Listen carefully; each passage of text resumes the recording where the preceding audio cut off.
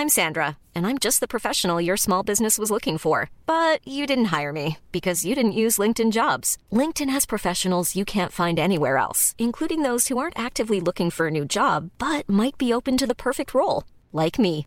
In a given month, over 70% of LinkedIn users don't visit other leading job sites. So if you're not looking on LinkedIn, you'll miss out on great candidates like Sandra. Start hiring professionals like a professional. Post your free job on linkedin.com/people today.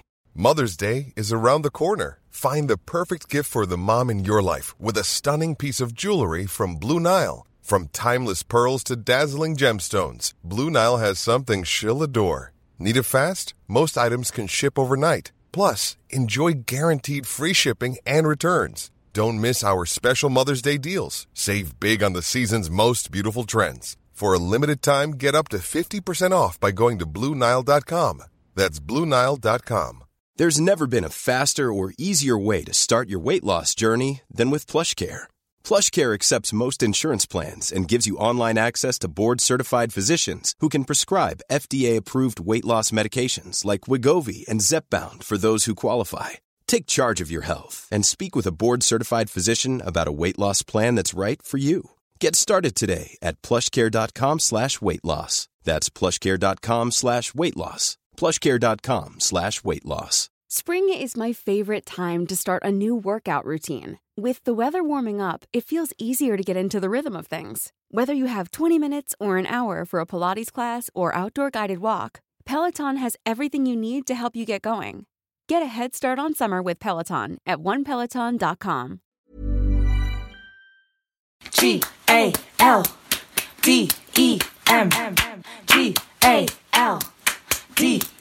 GALDEM. This song is good. Hello and welcome to GALDEM's first ever podcast. Inspired by our book, I Will Not Be Erased, our stories about growing up as people of colour. My name's Liv, I'm GALDEM's founder, and for those of you who don't know, GALDEM is an award-winning media company committed to platforming the voices, perspectives and creative work of women and non-binary people of colour. Hello, I'm Charlie. I'm the head of editorial at GALDEM and I'll be co-hosting our podcast with Liv. We're super excited to be starting our journey with you. Each week we'll invite a guest to respond to old diary entries, letters or text messages from their younger selves. The point is to nurture important discussions about growing up. You can find Growing Up with GALDEM on Apple Podcasts, the Acast app, Spotify, or wherever you get your podcasts. Welcome to our podcast, Growing Up with GALDEM. Hello. Hi. It is a small but hopefully very engaged and enthusiastic crowd. Thank you so much for coming. Yeah, thank you so much for having us here today. We're really excited to be in Newcastle. It's our first event here. It's called Growing Up with GALDEM, so welcome to Growing Up with GALDEM. And we've got three wonderful guests here who we are inviting to respond to their old diary entries, letters or text messages, essentially to nurture important discussions around what it means to grow up as a person of colour. So we're really, really excited to be welcoming Mariam Khan, Anita Sethi and Reni Eddo-Lodge here today. So let's give them a round of applause. So you guys are literally some of my favourite people in the sort of creative industry. So yeah, thank you for joining us. I'm just going to read out your bios. So Mariam Khan is a freelance writer and the editor of It's Not About the Burqa, which is an incredible anthology.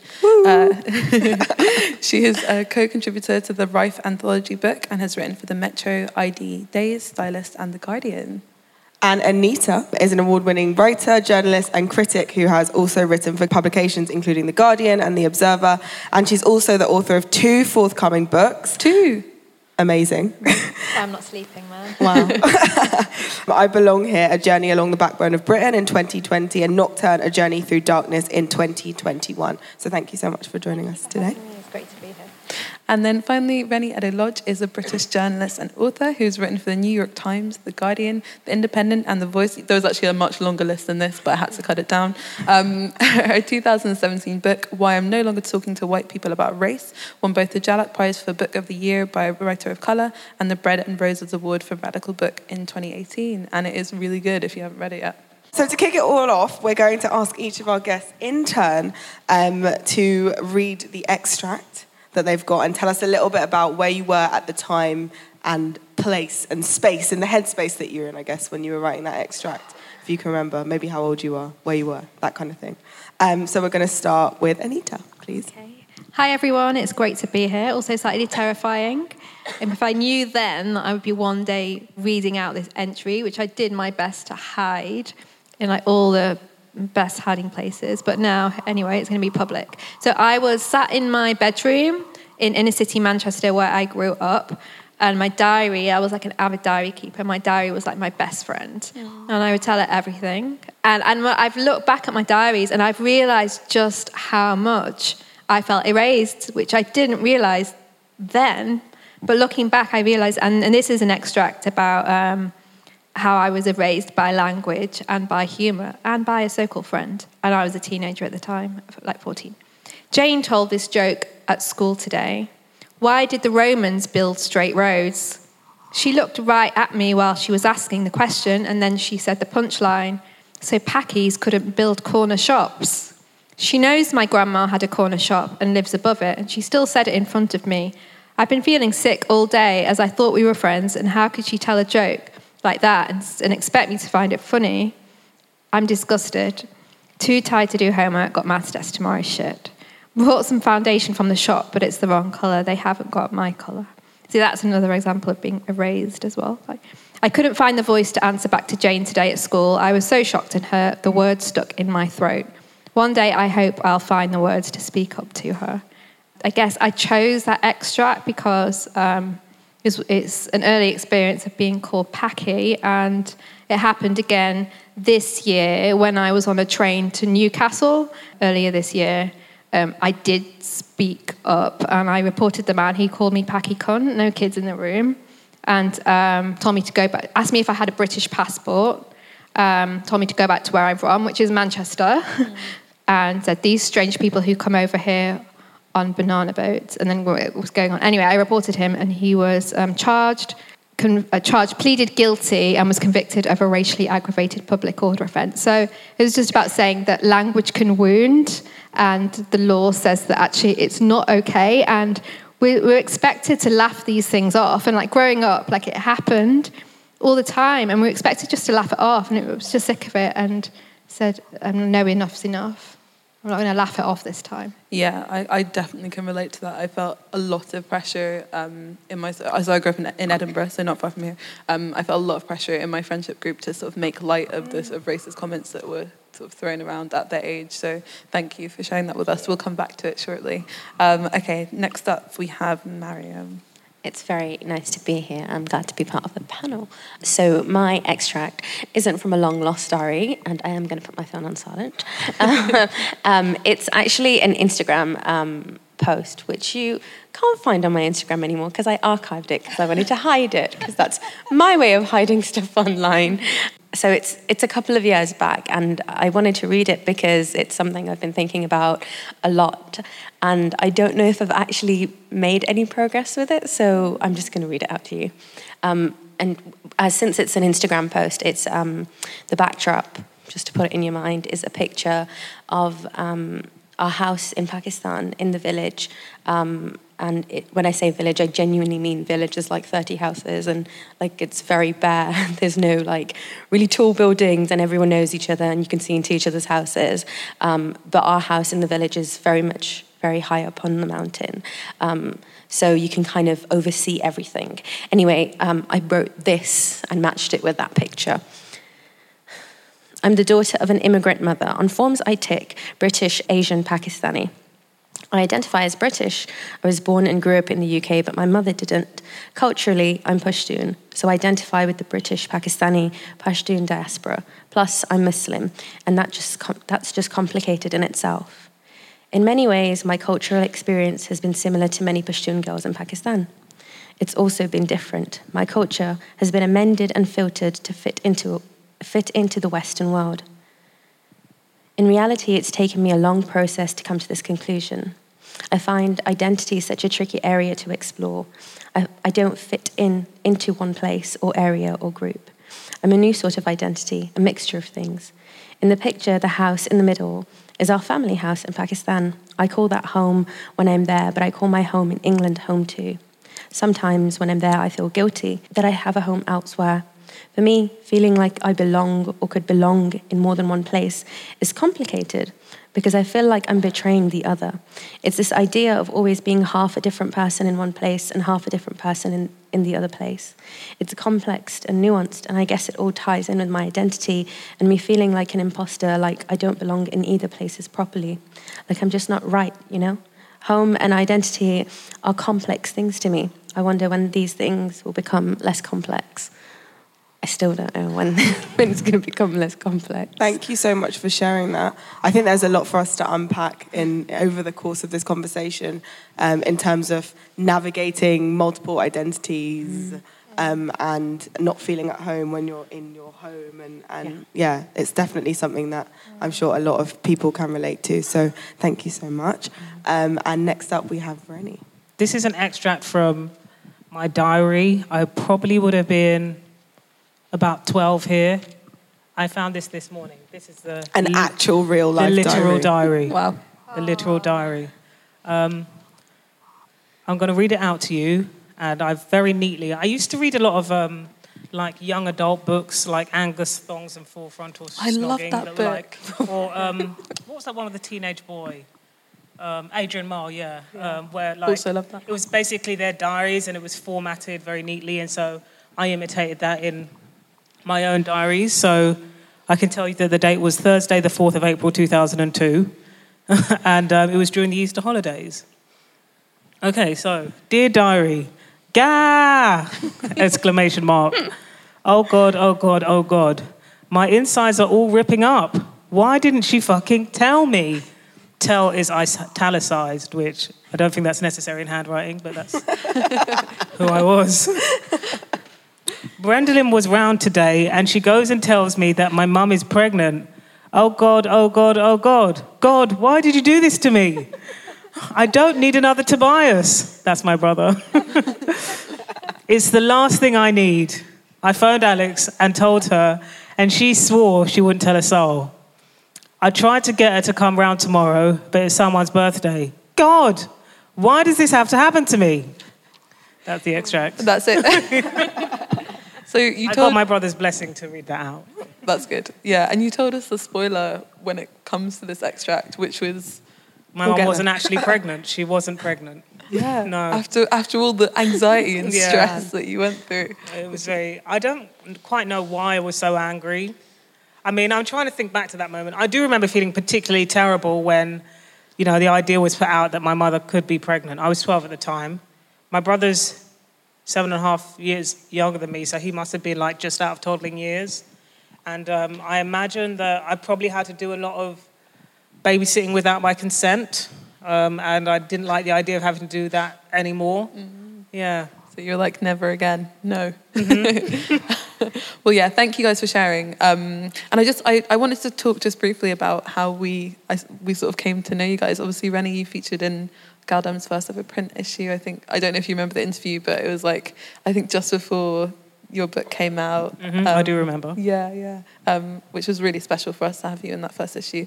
Obviously, Mariam, you're on the cover of our latest print edition. Yay. Cover star. The only cover I'll be on, but yay. Not sure.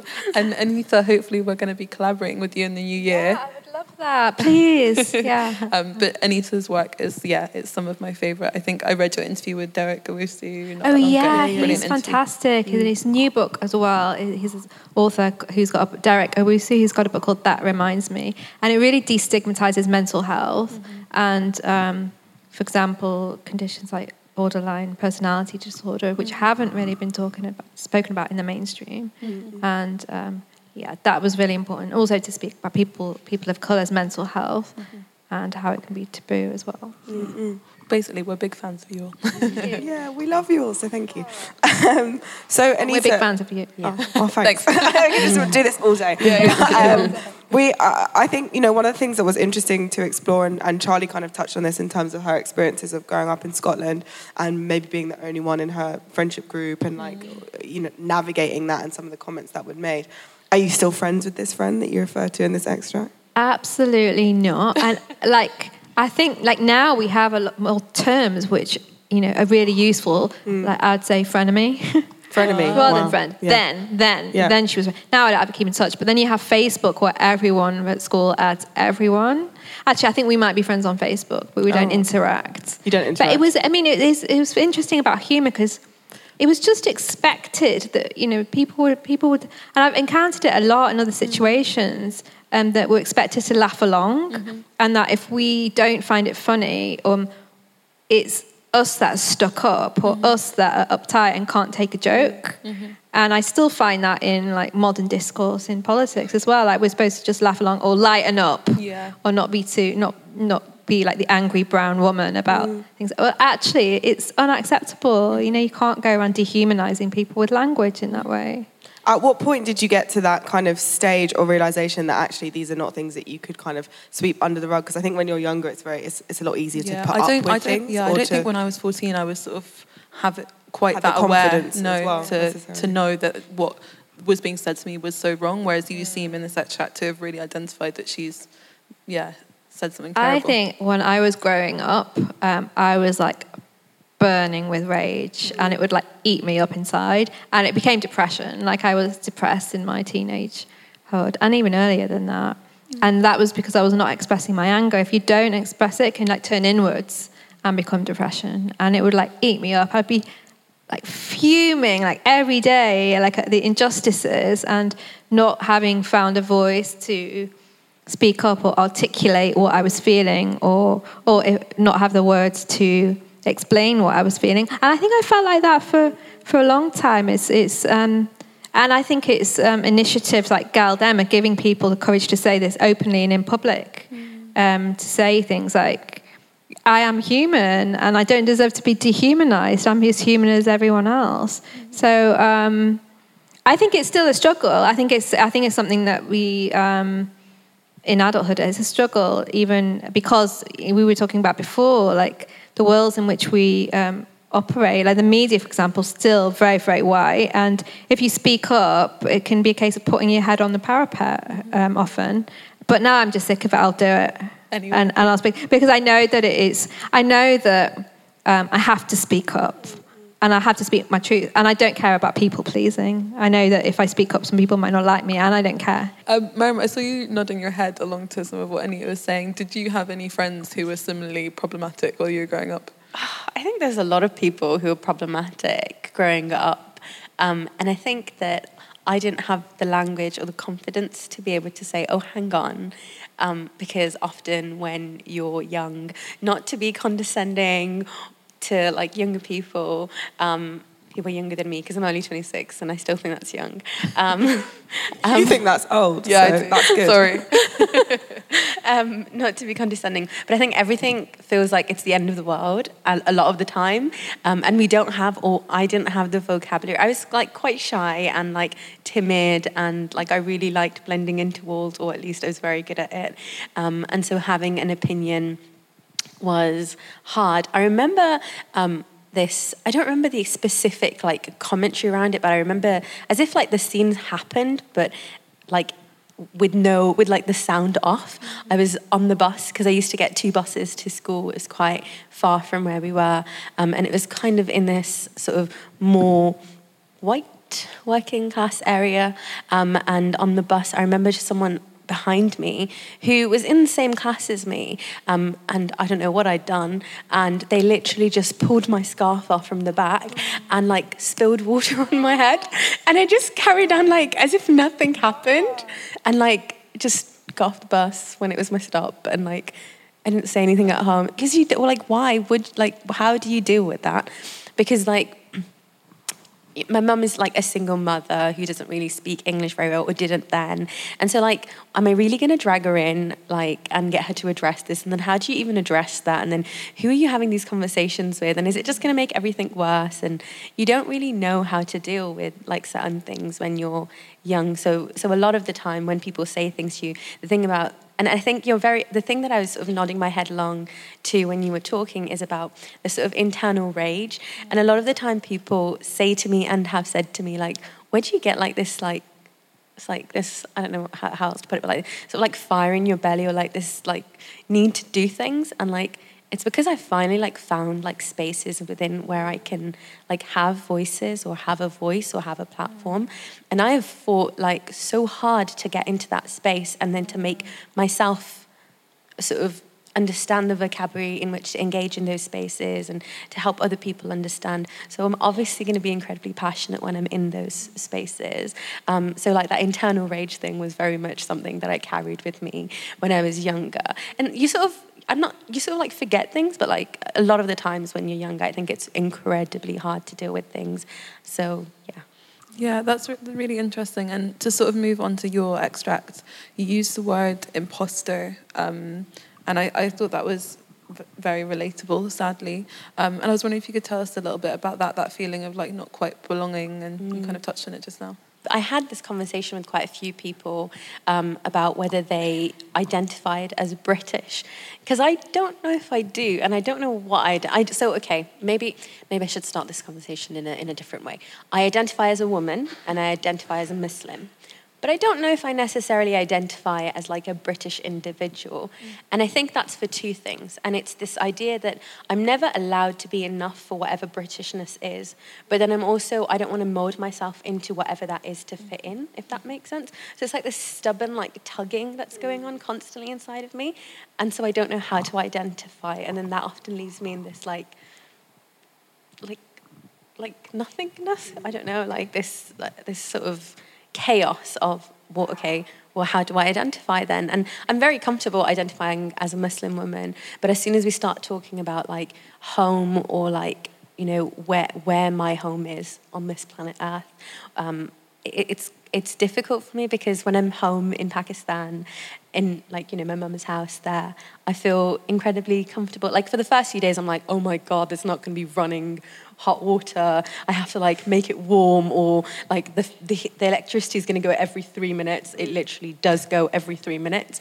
Or like there's going to be a mosquito. Like, you know, I'm dreading it as soon as like leaving the UK. I'm like, oh my God, this is all I've known. I can't adjust. And like in 3 days. Particularly now, it must be easier to get into that frame of mind with all that's happening. It definitely is. I haven't been back for a couple of years, and we're supposed to be going back maybe like next year for a cousin's wedding. And part of me is like, how am I going to adjust to anything? Like, I have to like heat up water. I have to like, you know, there's so much. I won't have Wi-Fi like for a whole month potentially. Like, what's going to happen? And all of these things. But as soon as you get there, you just everything's fine. The world doesn't end. You know, you're around people that you completely love. You're in a space that's incredibly comfortable. And it's really complex for me, because I'm just like, well, I really love being here, but then I feel like a sense of betrayal when I'm not there, and I love being here, like in the UK, but I don't know what I identify as. So that post for me is still really relevant, because I'm not sure where I fit in or if I'm supposed to fit in, and I don't want to fit in on anyone else's terms because I'm really stubborn. I remember one of the first like pieces of video content that we ever produced, which like it looks very rough and ready now, but was around that idea of like, where are you from? Oh no, but where are you really from? And we had all of the team and all of our writers kind of sharing their experiences of being othered in many different contexts and not really knowing where they fit in. And I think, yeah, that was, I don't know, 4 years ago now, but it's still a conversation that we're having. It's still, you know, those feelings are still very much there for a lot of us, and now that the, you know, Britain is in disarray and we don't know what's happening. Maybe I think that's what's made it for me like even more so. I think the more I think of identity, like that part of identity of like, as in where I belong, politicized, I sort of pull away from it more. I don't know if that's a good or bad thing, or if I'm not dealing with it and just running away from it. But yeah. You see, I can't relate. I feel that. I mean, I totally I think sympathise with the plight that you're discussing, but I also kind of feel that turmoil is externally imposed. And I'm not saying we can all say, well, I just choose to reject that. But as far as I'm concerned, you know, the country of my heritage was a British colony until the 1960s. So I have every right to be here. Anybody tells me that I'm not, it's like, I'm sorry, but you clearly know less about the country that you live in than I do. Yeah. Like, it's not up for discussion or debate. You know, I feel that any politicising of my existence in this country is externally imposed. I mean, I feel like that my work is about challenging that imposition, but it is frankly an imposition.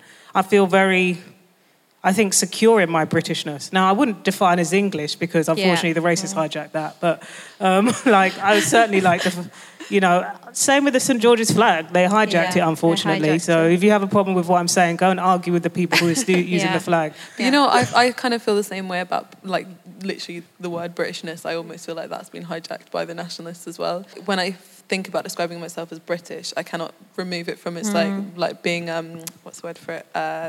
From being patriotic and being proud to be British. And obviously, like there is a difference in like being something and like being proud to be it. But like when someone's like, "Oh, I'm British," I'm like, "You're a nationalist." That's what you are. I disagree. I feel that I'm not screaming, shouting, "Oh, I'm proud to be British," but I'm not proud to. I'm just neutral about it. Really? When it comes to like South London, though, I'll be like, I'm a proud South Londoner. I feel like that about Manchester, man. I feel pride about any like facet of like externally imposed things that like define me, that attempt to define me as a human being. Like, as far as I'm concerned, like the only reason why these things are important is because by virtue of the body I've been born in, I've seemed to be defied against a norm, which is completely politically constructed, and which I spend a lot of my career attempting to say, this is a totally messed up political construction that like defines the majority of the human population as the other.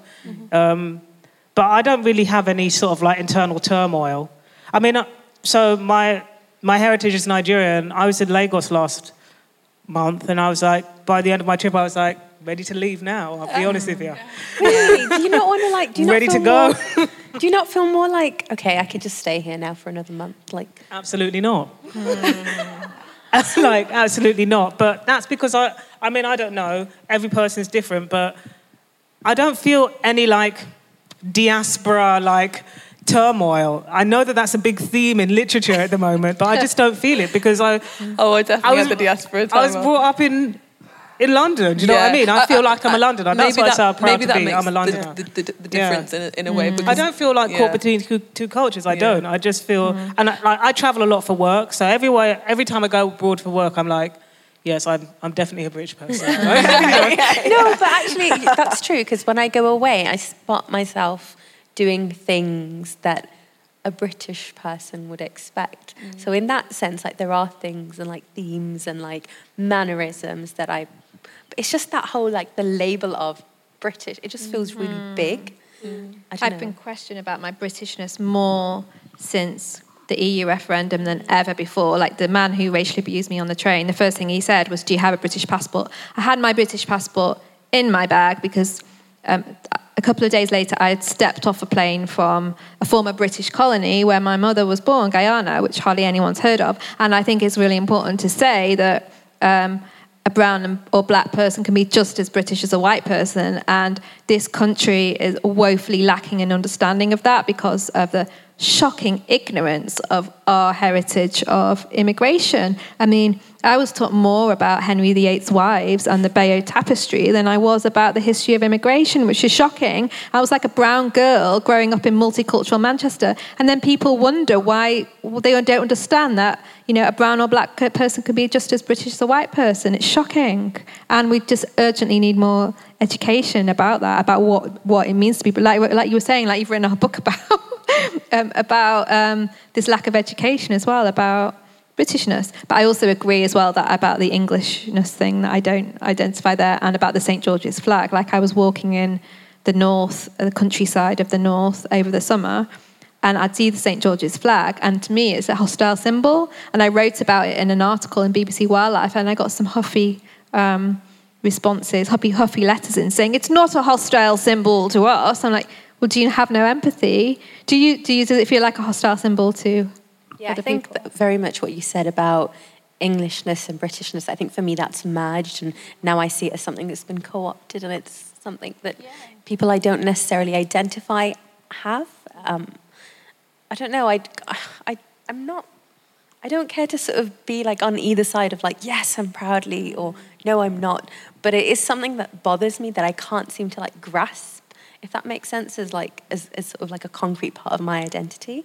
So yeah. Rennie, I want to touch on the kind of themes of siblinghood. And I remember being 12 also and finding out that my mum, well, she was actually pregnant, but like finding out my mum was pregnant, and I was like absolutely livid that she would think about having another child that wasn't me. I was so angry because she was mine and she was going to be taken away. And for you, it seems to be slightly different reasons, but can you talk me back about why you had such a extreme response, do you think? Was it just a bad day or what? I'm not quite sure, but I just remember feeling really angry. I'm not quite sure why.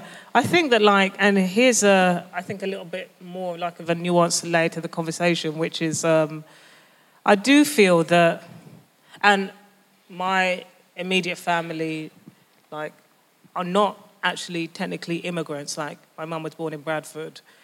But I do think that there is a, recent diaspora immigration thing where, you parentify children. So a therapist would call it the parentified child, where the oldest children basically take on parenting duties. And that's a delegation that parents do with no consultation from the oldest children. I was the oldest. And it means that you can't really be a kid, you know? And so I guess, looking back in hindsight, and this is now 17 years of hindsight or something, I can guess that my anger was due to the fact that I knew that I was going to have to be involved in some of that child rearing as well, and I was going to lose some. And you'd already done a bit of your time. You were like, I've done this once. Can I do this again? Yeah, I don't know, maybe, but like I said, I was in the audience. Sorry. And like I said, I cleared the extract with him, and he said that it wasn't that bad.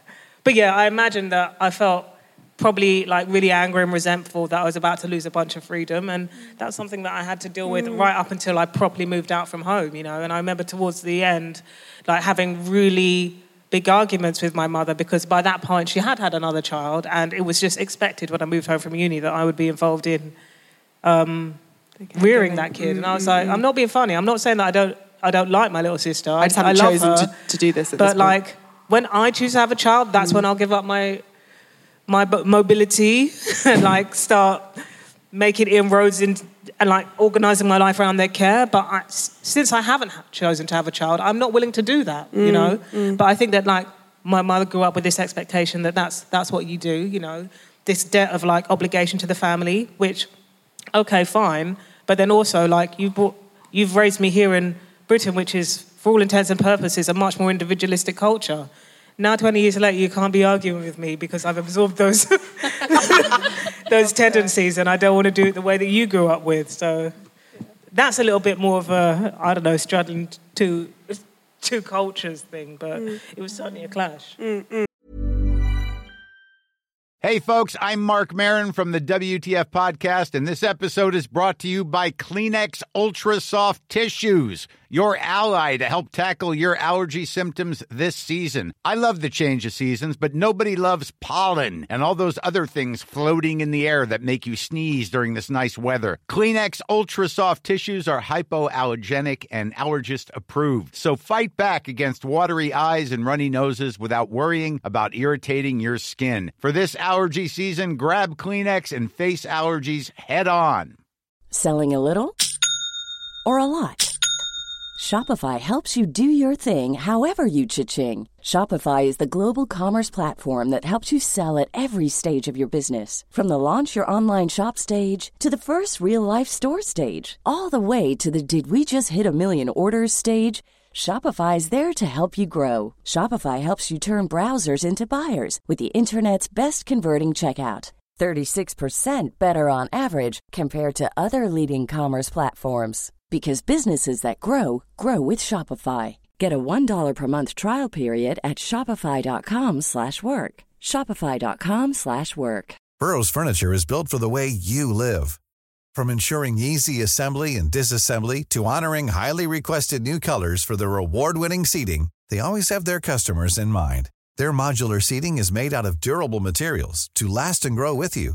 And with Burrow, you always get fast, free shipping. Get up to 60% off during Burrow's Memorial Day sale at burrow.com/ACAST. That's burrow.com/ACAST. burrow.com/ACAST. There's never been a faster or easier way to start your weight loss journey than with PlushCare. PlushCare accepts most insurance plans and gives you online access to board-certified physicians who can prescribe FDA-approved weight loss medications like Wegovy and Zepbound for those who qualify. Take charge of your health and speak with a board-certified physician about a weight loss plan that's right for you. Get started today at plushcare.com/weight-loss. That's plushcare.com/weight-loss. plushcare.com/weight-loss. We were talking, I kind of had a little bit to say about Yeah, that. I very much like the thing that you were saying about sort of the oldest in like the family being expected to sort of look after sort of younger siblings. And I think often, I've been thinking about this recently, and I think that often it comes from that, exactly what you said about it sort of infringing on your mobility and you not having made the choice to like have a kid or like have parts of and you know, have parts of your life sort of affected by this little person that now needs to be the center of like your world. Even if it's not specifically you who's like the main carer, you have to sort of provide or nurture in some way. And then I was thinking about how a lot of people can interpret that as being selfish. And you know, me as well as a lot of other people that I know have those sort of responsibilities. And if you don't take them on because culturally they're expected, well, in my culture they are at least, you're sort of seen as selfish and sort of not giving back, your time back into the family. And exactly like you said, like if I wanted kids and I wanted to be in like that, relationship situation, I'd be there right now, but I'm not. And there's like, I'm navigating this part of my life. And I think a lot of people think that that sounds very self-centered or like selfish, but I don't think it necessarily is. Even if like your natural instinct, as soon as you hear that, is to think, wow, this person's so self-centered. Like think about it, like, you should be allowed to make that choice for yourself. And so I kind of understand like your frustration. Well, there's a reason why therapists and in psychotherapy, they call it a parentified child. It's because it takes your childhood away from you. And let's be really specific about who's expected to do this. It's women, it's young women. Okay, so it's not like it's like an across-the-board family expectation. It's usually the oldest daughter who has to suddenly take on parenting responsibilities. I think to spurn them to spurn those expectations through choice is a feminist act in a context which expects women from like day dot to essentially organise your life around caring responsibilities, even if they're not your own children, because that's what women in our community do, and so you could probably tell from this monologue that no, I'm not a particularly maternal person, but if I did take on those caring responsibilities, I'd like to take those caring responsibilities on because I've chosen them, not because they've been expected of me. And that's the difference. Yeah. Do you guys find that now in your sort of adult relationships you find yourself slipping into caring roles, or do you sort of push back from them? Miriam's like, no. I'm very I have two young nieces, and I'm the eldest in the girls in my family, but I also have so my brother's older than me, but then I have three other sisters. And growing up, I was that, and my mum's a single mother, so I was that like person, like I will literally say to my sister who's like 5-6 years younger than me, I've changed your nappies, I've changed your diapers, I've done your clothes, I've given you baths. And she's like, no, you didn't. I'm like, why are you denying the things I actually remember doing? And I've played that role. So now with my younger nieces, I've actually taken more of like the spoilt brat auntie. So I do like fall into babysitting often, and I love them and I don't mind it. But my younger sisters, I let them take that complete responsibility of like being that co-parent. And I'm like, well, I've done it. I did it with you guys. Now it's your turn to do it with them. And they're like 20 and like 2019, so like both of them have to do it more. And it's weird that the youngest is doing the most because that's not how it usually goes. But like for me, how I'm justifying that is I dealt with you three, so now you have to take this on. Do you have any siblings? I have an extremely complicated sibling situation. Well, it would be like complicated on the Facebook relationship stage. Well, my parents are divorced. Like my mum, I grew up in a single parent family with my mum from the age of like 5, and I'm the youngest from my mum, and have an elder sister and an elder brother from my mum. But then when I was 9, and I was not the youngest for my dad anymore. So my dad, I had to, weird term, but half brothers, which is always like, it's quite a weird, all this language of describing like non-traditional families as well needs to change. Like when I was growing up, there was still a lot of stigma in my community and culture about being brown and having divorced parents. People were shocked by it because I look South Asian even though my heritage is more complex. But there's this idea that like families are so strong and stable and never get divorced. Shock, horror. I don't actually know any other brown families whose parents were divorced. Anyway, so my dad has 2 other sons. So I did take on that nurturing role, that caring role, when suddenly I had a little baby stepbrother. And I really enjoyed it, but then I won't go into it now because this is being podcasted, man, but it was very, very fractious and really actually quite painful. And I think growing up is such a brilliant theme because we only really realise the effect that all this has on us when we're a certain age and looking back at how these dynamics and these relationships have affected our adult relationships, as you say. Yeah. I think the point around language as well in families is a really interesting one in terms of half this and half that. Yeah. And I remember one time my sister, who is technically like my half-sister, but I just call her my sister. Yeah, she used that term in an argument to really get to me. And honestly, like it broke my, it broke my heart. I was like... No. Can you imagine Iona turning around and saying that to me? I was devastated. But yeah, language is powerful. Yeah. Really, is all I wanted to say. Language can work. Iona's very precocious, isn't she? Yes. She is. So unlike you guys, I'm an only child, and I was actually desperate for a sibling growing up. Can have one of mine. Yeah, can have one of mine as well, both of them. Yeah, but it's funny. Like, I was absolutely desperate, but then I realised in my adult relationships, probably like my romantic relationships, like I don't know, I love caring for people, but I also feel very, like I'm actually quite independent. I didn't realise quite how independent I was, and sort of seeing some of my boyfriend's past relationships with their family and their siblings and how like big and like intimate they all are is actually a bit shocking for me. I'm just like, wow, is this how the other half live? Is this how people with siblings behave? What? Yeah. Did you have friends who became like siblings? Yeah, I really did. And like, I remember,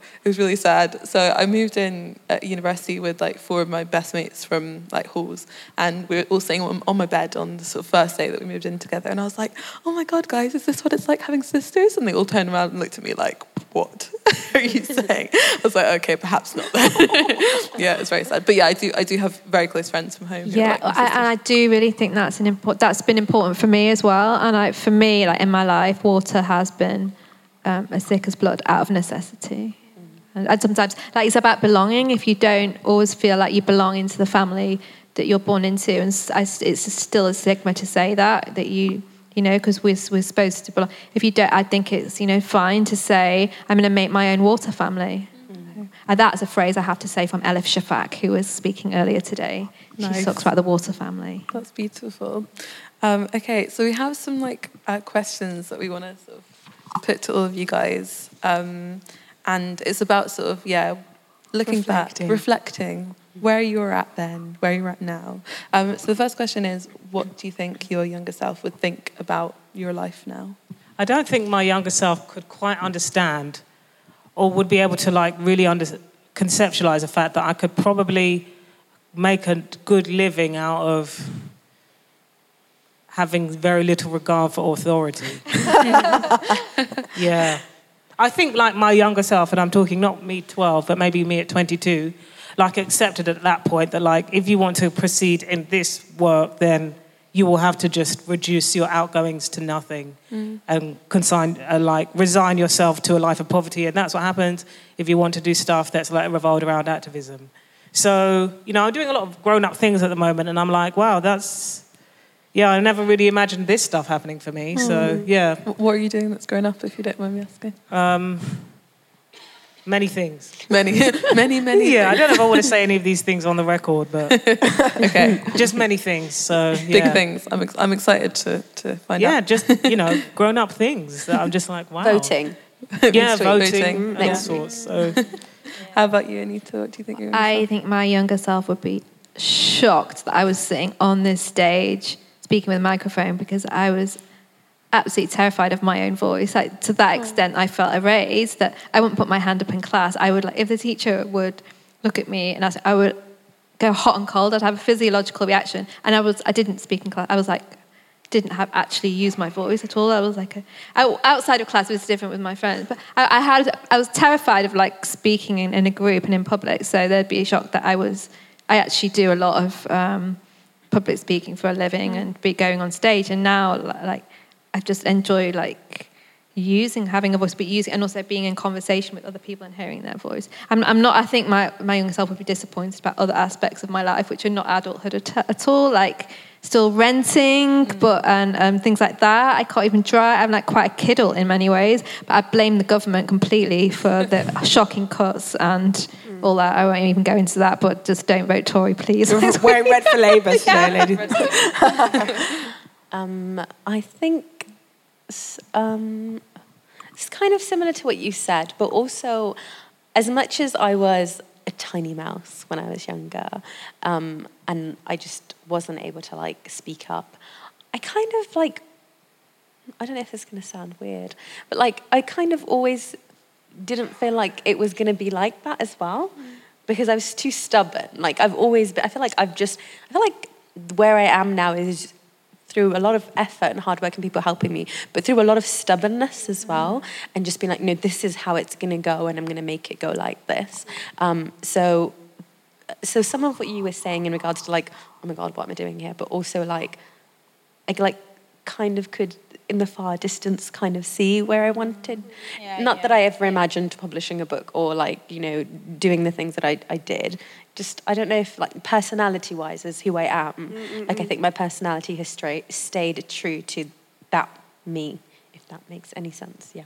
Sometimes I think that my younger self would just have been like, was this fake, like made-up situation in Korea? I don't get it. Like it's like my dad didn't really get it. Like what is this? What's Galdem? I don't understand. What's a Galdem? Like in this context.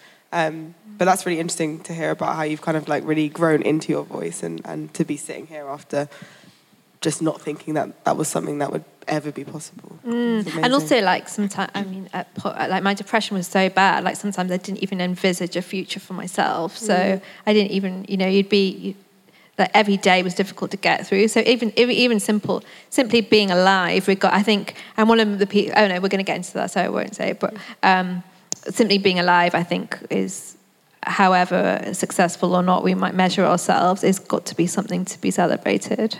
So important. We have one more question for all of you before our quick fire round. So we want to know what is the best piece of advice that you've received recently, but I can amend this so it can be the best piece of advice that you've ever been given. What would that be? Because I'm always very conscious of asking for help and then maybe not being able to give help back. The best piece of advice that I've received is if you can't give if you can't like basically give back, make sure you like plan forward, as in like pull people up with you. And it's how I basically took that with my book, and I thought this book like this probably won't get published, or like, and I know it's a really bad way to think, but like I just thought, well, if we can get as many people in this, then maybe that will be something. So making a space for as many people as you can. So yeah. I didn't. I mean, obviously, I presumed, but I hadn't heard you speak about like that reasoning behind having so many voices in it. So that's really beautiful. So, yeah. I would completely second that. Completely so important paying forward, and also it gets rid of so many other like negative emotions. Like it makes gets rid of competing and makes collaboration become more important. And so for me, one of them has been that fail again, fail better, not to be scared of failure, because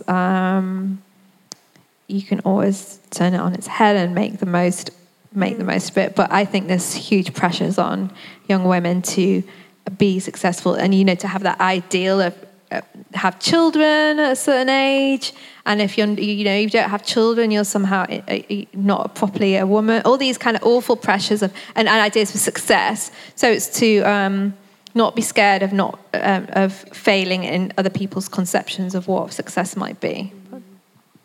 I always used to say to particular aunties who like to pile pressure on me, I never said it to them to their face because, too much deference in my culture. But when they would be like, there's these aunties who got, they have a couple of kids, but they're not married. Yet they're coming to harass and bother me about where's your husband. I get harassed about it so much. I'm not sure if I'm going to take advice from somebody who has not heeded to their own advice. Exactly. And that's not to shame. That's certainly not to shame. But clearly, I don't like the way that particular auntie was externalising her own standards for herself onto me. Right. Exactly. So that's... Anyway, I feel like there's that saying, isn't it? It's like, don't take advice from people who, aren't where you want to be in life. Exactly. My brother made a joke about me not being married and me dying alone, and I was like, great. And my mum was like, my mum, actually, of all people, was like, actually, I don't want her to get married anymore. This woman who's been pestering me for like ever. She's like, I don't want her to get married. Everyone who gets married now gets divorced the next day, so it's fine. She can stay single. And I was like, this is a breakthrough. Like, I didn't even have to say anything. So I feel like in my household, the message is getting there. Like, the sheer stubbornness of, I'm not getting married when you tell me to, I'll do it when I'm good and ready, is kind of getting there. I mean, I think that I just feel so lucky and privileged to be born and to have come of age at a time where medical advances, reproductive rights, women in the workplace, women in education, has all led to a situation where that's just something I can actually really choose. And it doesn't have to be out of economic necessity or being impregnated before I really want to be, now I can actually really make a choice to do that if I so choose. And just think about the vast societal change that's happened in the last 100 years, which meant that my grandmother didn't have the choice, My partner's mother didn't have the choice. She didn't have the free choice to make those decisions because things are in such a way that she wasn't able to work independently. So in order to leave her family home, she had to get married, And I'm like, wow, lucky me. I'm going to really think about this decision. For a minute. Yeah, I'm going to think about it. Lucky me. Financial independence, wow. And I just think that sometimes when those older family members come up with us with those assumptions, you just have to have sympathy from the context that they're coming from, because I think for a lot of those older family members, us being in the position that we're in is, it was frankly inconceivable for them in their youth. And that's why, I just keep these thoughts to myself. In the family context, I will, however, speak about it openly on stage. On a podcast. Thank you. Well, they're not going to listen. They don't even know what podcasts are. Okay. I can just imagine your brother putting it on for Christmas. Things can happen. Things can travel. That one auntie will see, and the next minute you'll be coming out to your whole speech. It'll be the podcast. On the radio. Get the Queen's speech, put the Gowden podcast on for Christmas Day. So now we're going to move on to our quick fire round. Are you ready? As quickly as you can, Drum roll. guys. I like the ones that I've got. Okay. Yeah, I like them now. There's Good and I like answer. them. Grateful that they were born. So. Okay, Anita, what is your favourite joke? My favourite joke is... You told us a really good joke earlier as well. You told us a few jokes. Yeah. Okay, about my name, because my name's Anita Sethi or Seti, spelled S-E-T-H-I. My mum says Sethi, my dad says Seti. It comes from his name, but I say Sethi because if you say Seti, if I wanted a daughter and called it Iona, it'd be like Iona Seti and a 3-piece suite, all right? Yeah, like a chair. Yeah. I'm sorry if I'm laughing at its offence, but that was actually funny. That's why I do chair and gifts, because of I'm a Seti, I'm a Seti. There we go. Thank you so much. Prompting me. I had a total joke blank. Yeah, we were just because we had this question lined up for you, and then we were like, oh, but maybe Anita won't want be to a joke. Tell a joke. And then you just told us 3 jokes. We were like, wow. Humour's always been my survival technique, right? Really, it's an important one. Yeah. What is your favourite K-pop group? It's BTS, and actually, I have a secret Twitter account that nobody knows about. Oh, really? Yep. BTS Army. Yep. I'm a BTS Army. Do you use like the hashtag and stuff? The hashtag. Is there not a hashtag? Sorry, I don't know. No, there isn't a hashtag. Oh, okay, sorry. Well, I don't know. I was like, Rennie, maybe you're into BTS as well. I like that one song, where they dance vigorously. They do that in all of their music. Yeah. Oh my God, is Rennie a BTS fan? Okay. I like the one song where I'm going to send you a playlist. She's like, please don't. I do listen to the album, but I wasn't a big fan apart from that one song where they dance vigorously. They do that with all their songs. Nicki Minaj is on this one. Oh, Idol. It's called Idol. Exactly. It's about having a persona and being an idol and being anyway. Right. Let's not go into BTS. I'll make sure to listen to that later. Yeah. Just to round this up. Yeah. Thank you so much for joining us. Can we give a massive round of applause? Thank you both. Thank you. Where can the audience find all of you? And what are you up to next? Well, you can find me on Twitter mostly. Unfortunately, I have an addiction. So it's at Hello, I am Mariam, should you really, really want to talk to me on Twitter. And then in good bookshops. And could you tell us a bit about what it's going to be about? Yeah, it's called... it's like a retort to the mean guy on the train who told me that I don't belong. And he told me, it's called I Belong Here, A Journey Along the Backbone of Britain. The guy on the train told me to go back to where I'm from. And in the book, I do. I'm from the north. So the train journey that I was on was from Liverpool to Newcastle. And I joke like I was on the most unglamorous train journey ever. And actually one day I was sat at home and I looked on the map just to get my head around the location. And it's like, there rises up the Pennines, which is some of the most beautiful parts. It's a lovely walk. The world, yeah. Yes. So, and that's known as the backbone of Britain. So, in the book, I walk through the Pennines. Did you do the Pennine Way? I kind of did the Pennine Way, but I did it my way. So, because I'm basically, it was slightly a bit too arduous for me to do the whole thing. It's a very tough walk. It's a tough walk, I tried and I failed. I tried. I like walking. Oh my God. And it's called the backbone of Britain. My back was so hurt after the first mile. So that was quite testing. But then this sounds really cheesy and corny, but then writing it up is almost a more difficult journey in itself, but challenging as well. It's and that's what I feel about the writing up the process now. It's just, if I'm feeling despondent or thinking, I just think, well, just remember climbing that mountain and how difficult it was and how relieved I was when I made it to the top. Beautiful. Thank you. How about you, Rennie? What have you got coming up? Nothing. Voting. Yeah, I'm going to vote. You vote? Well, who do you think? You have multiple translations. How many translations have you got now of the book? I don't know, maybe 5 or 6. So if you want to read my book in other languages, if you can read in other languages, you're very welcome to. Which languages? Why I'm No Longer Talking to White People About Race. It's out in French, German, Brazilian Portuguese, Dutch. I don't know, I can't remember now. Anyway, so you can read my book if you want. That's one way to find my thoughts. You could find me on social media, but please don't. You're good at social media. Yes. Please don't find me on social media. Just read the book. Rennie will be doing signings of the book, I believe. What do you think of that self-partnering term? What does everyone think of that? You know that term self-partnering for... I actually never read... Yeah, I know that you liked the interview where she speaks about self-partnering. What Emma Watson? Yeah, Emma Watson. Popped into my mind. Yeah, the Emma Watson.